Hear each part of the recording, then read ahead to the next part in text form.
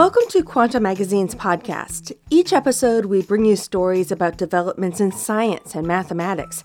I'm Susan Vallet. Our brain encodes memories as either positive or negative. And it turns out that a single molecule determines which way they'll go. That's next. Quanta Magazine is an editorially independent online publication supported by the Simons Foundation to enhance public understanding of science.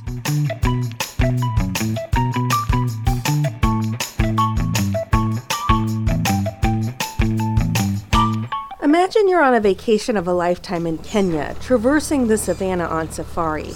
The tour guide points out elephants to your right and lions to your left. It's amazing. Years later, you walk into a florist's shop in your hometown and smell something like the flowers on the jackalberry trees that dotted the landscape. When you close your eyes, the store disappears and you're back in the Land Rover. Inhaling deeply, you smile at the happy memory. Now let's rewind a minute. Imagine you're on the vacation of a lifetime in Kenya, traversing the savannah on safari. The tour guide points out elephants to your right and lions to your left. From the corner of your eye, you notice a rhino trailing the vehicle. Suddenly, it sprints toward you, and the tour guide yells at the driver to hit the gas. You panic. Your adrenaline spikes. You think you're going to die. Years later, when you walk into that florist shop, the sweet floral scent makes you shudder.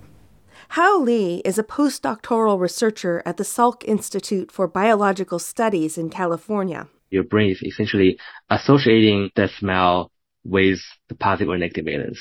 Those feelings aren't just linked to the memory. They're part of it. The brain assigns an emotional valence to information as it encodes it, locking in experiences as good or bad memories. We now know how the brain does it. As Li and his team reported recently in Nature, the difference between memories that conjure up a smile and those that elicit a shudder is established by a small peptide molecule known as neurotensin. They found that as the brain judges new experiences in the moment, neurons adjust their release of neurotensin, and that shift sends the incoming information down different neural pathways to be encoded as either positive or negative memories. The discovery suggests that in its creation of memories, the brain may be biased toward remembering things fearfully. It's an evolutionary quirk that may have developed to keep our ancestors cautious.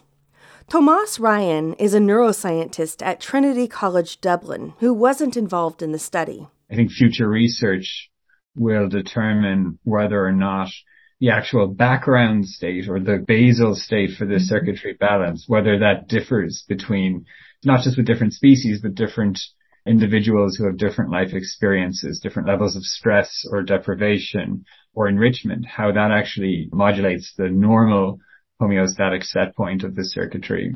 But notwithstanding that caveat, or rather point of caution, I think that this does give us significant insights into how we deal with conflicting emotions.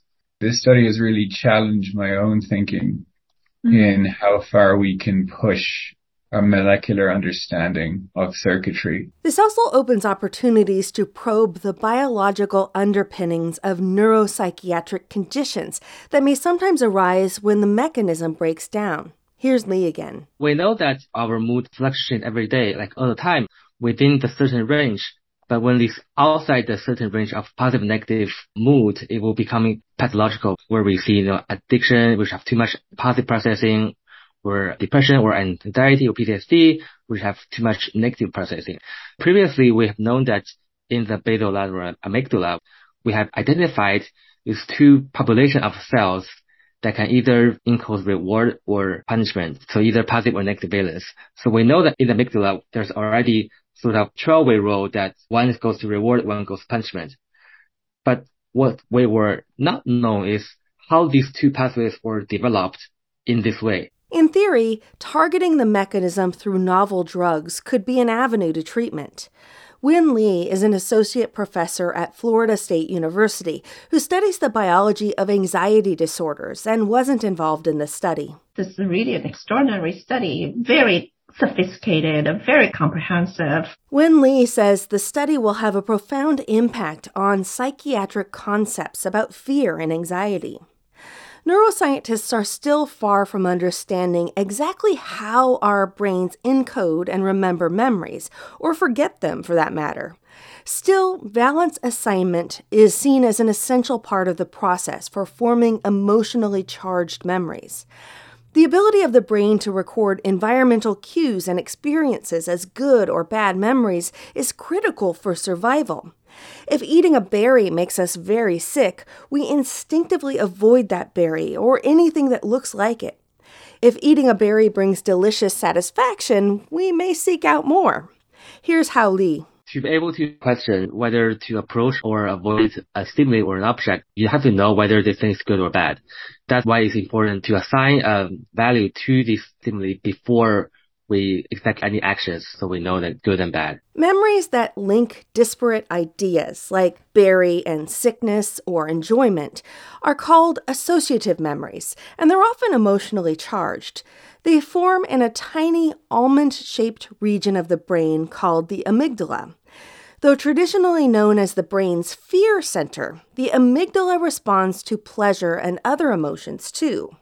One part of the amygdala, called the basolateral complex, associates stimuli in the environment with positive or negative outcomes. But it wasn't clear how it does that until a few years ago.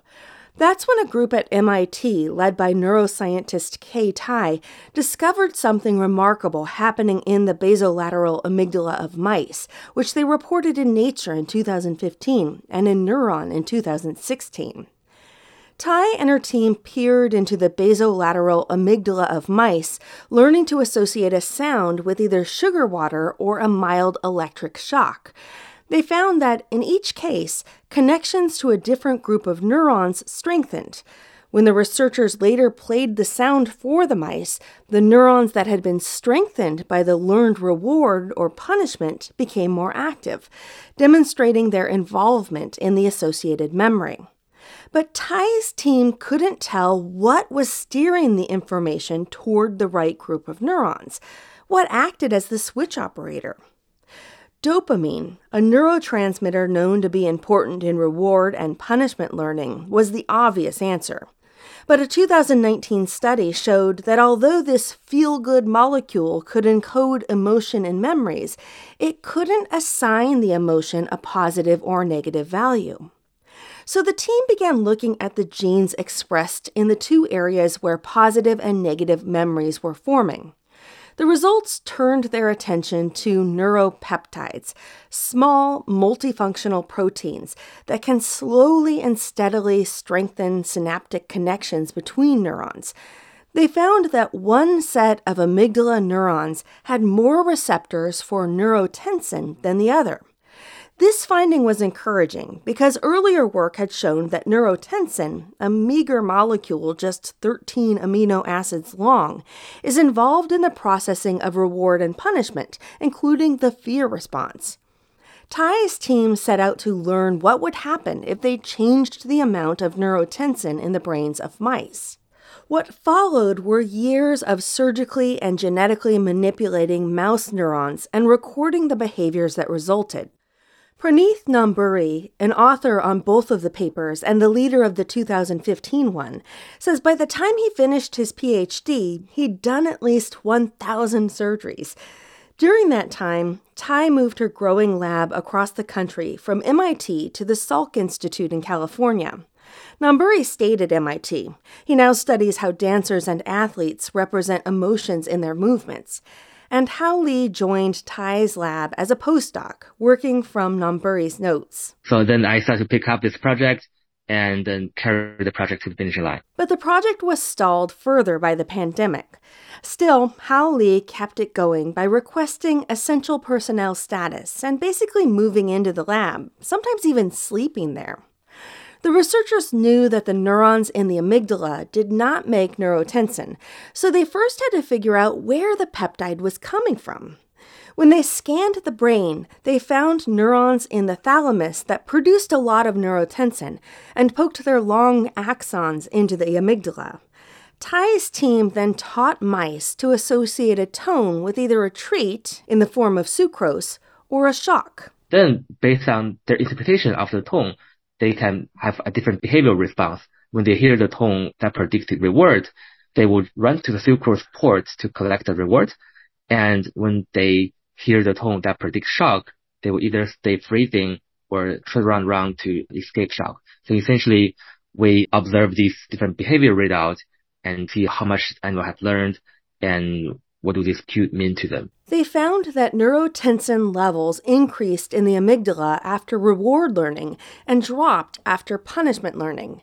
By genetically altering the mice's thalamic neurons, they were able to control how and when the neurons released neurotensin.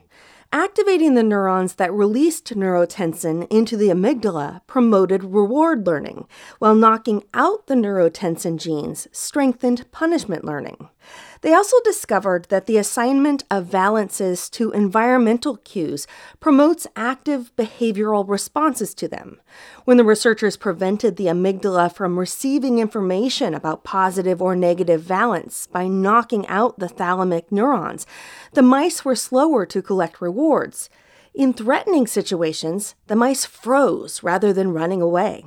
Here's Hao Li again. It was pretty expressive initially because we all know that memory encoding or learning is such complex processing. So we were pretty surprised that at the beginning, when we just manipulate neurotensin, we can get very dramatic behavior response in both positive and negative learning. So in both ways. So it was pretty striking to us that this thing actually could be the one that drives good or bad memories. So what do these results suggest would happen if your valence assignment system broke down? Well, an angry rhino was charging you, for example? Tai says you would only just slightly care. Your indifference in the moment would be recorded in the memory. And she says if you found yourself in a similar situation later in life, your memory wouldn't inspire you to try to urgently escape. However, the likelihood that an entire brain circuit would shut down is low, says Jeffrey Tasker, a professor in the Brain Institute at Tulane University. It's rare that you have something that's just totally offline. You might have a mutation that makes it suboptimal, it performs suboptimally, but to actually take it out of the equation is rare. So I would be hard-pressed to see a situation where somebody would mistake a charging tiger for a love approach. Hao Li agrees and notes that the brain likely has fallback mechanisms that would kick in to reinforce rewards and punishments, even if the primary valence system failed. He points out this would be an interesting question to pursue in future work. Tasker says one way to study defects in the valence system might be to examine the very rare people who don't report feeling fear, even in situations routinely judged as terrifying. Various uncommon conditions and injuries can have this effect. Win Lee of Florida State University says the fear circuit is very complicated, but these findings do clarify some things. This provides further support that the amygdala is not just this exclusive center.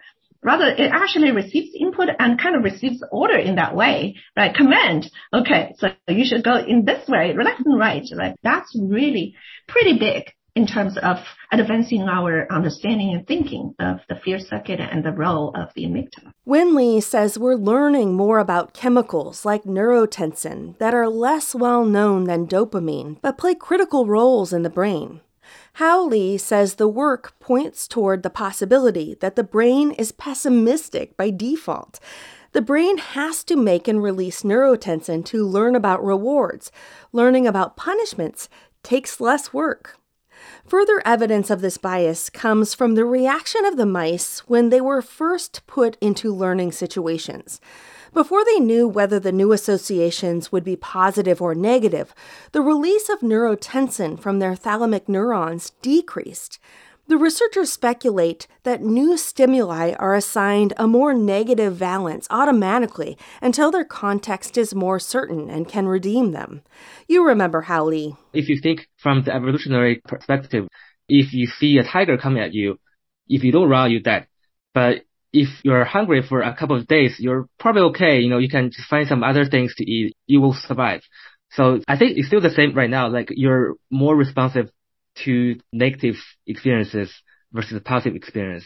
If you almost got hit by a car, you will remember this for a very long time. But if you eat something very delicious, after a couple of days, you'll be like, okay. So by default, the brain is strongly activated to aversive stimuli or punishment. Neuroscientist Tomas Ryan is more wary of extending such interpretations to humans. I would be cautious on such interpretations, mainly just because we're dealing with laboratory mice who are brought up in very impoverished environments and have very particular genetic backgrounds. So we should be very careful about positing what the blank state is here. Still, he says it would be interesting to determine in future experiments whether fear is the actual default state of the human brain, and if that varies for different species, or even for individuals with different life experiences and stress levels. Win Lee says the findings are also a great example of how integrated the brain is. The amygdala needs the thalamus, and the thalamus likely needs signals from elsewhere. She says it would be interesting to know which neurons in the brain are feeding signals to the thalamus.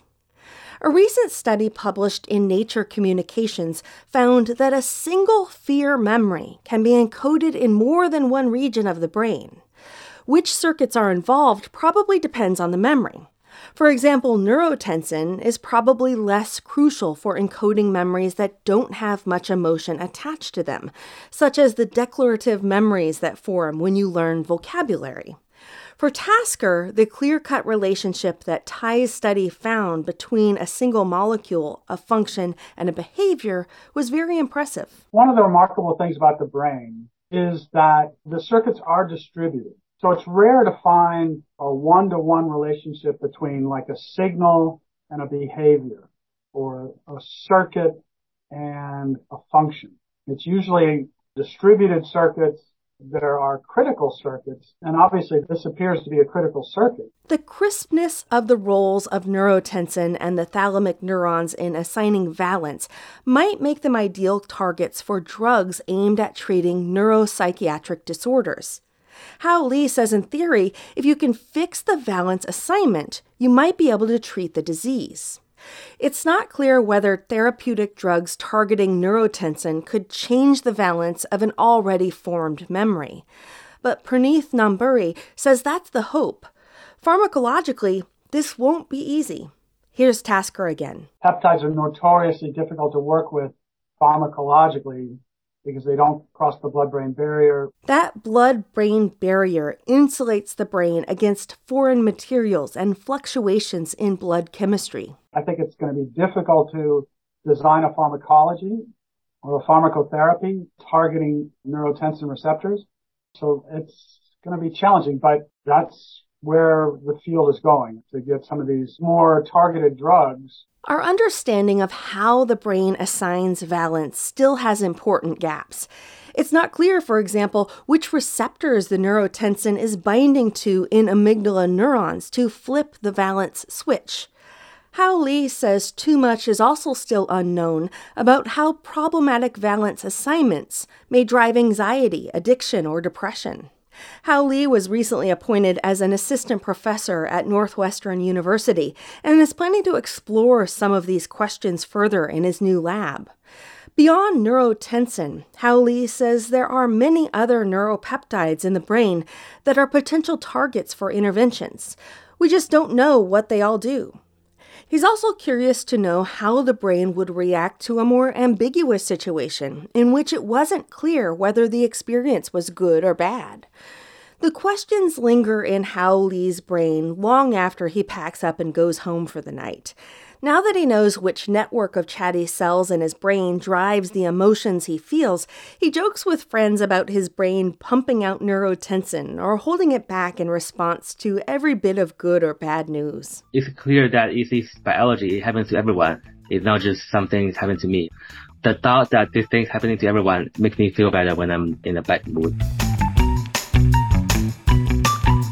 Matt Carlstrom helped with this episode. I'm Susan Vallet. For more on this story, read Yasmin Saplakoglu's full article, A Good Memory or Bad One? One Brain Molecule Decides on our website, quantamagazine.org. Explore math mysteries in the Quanta book, The Prime Number Conspiracy, published by the MIT Press. Available now at Amazon.com, BarnesandNoble.com, or your local bookstore.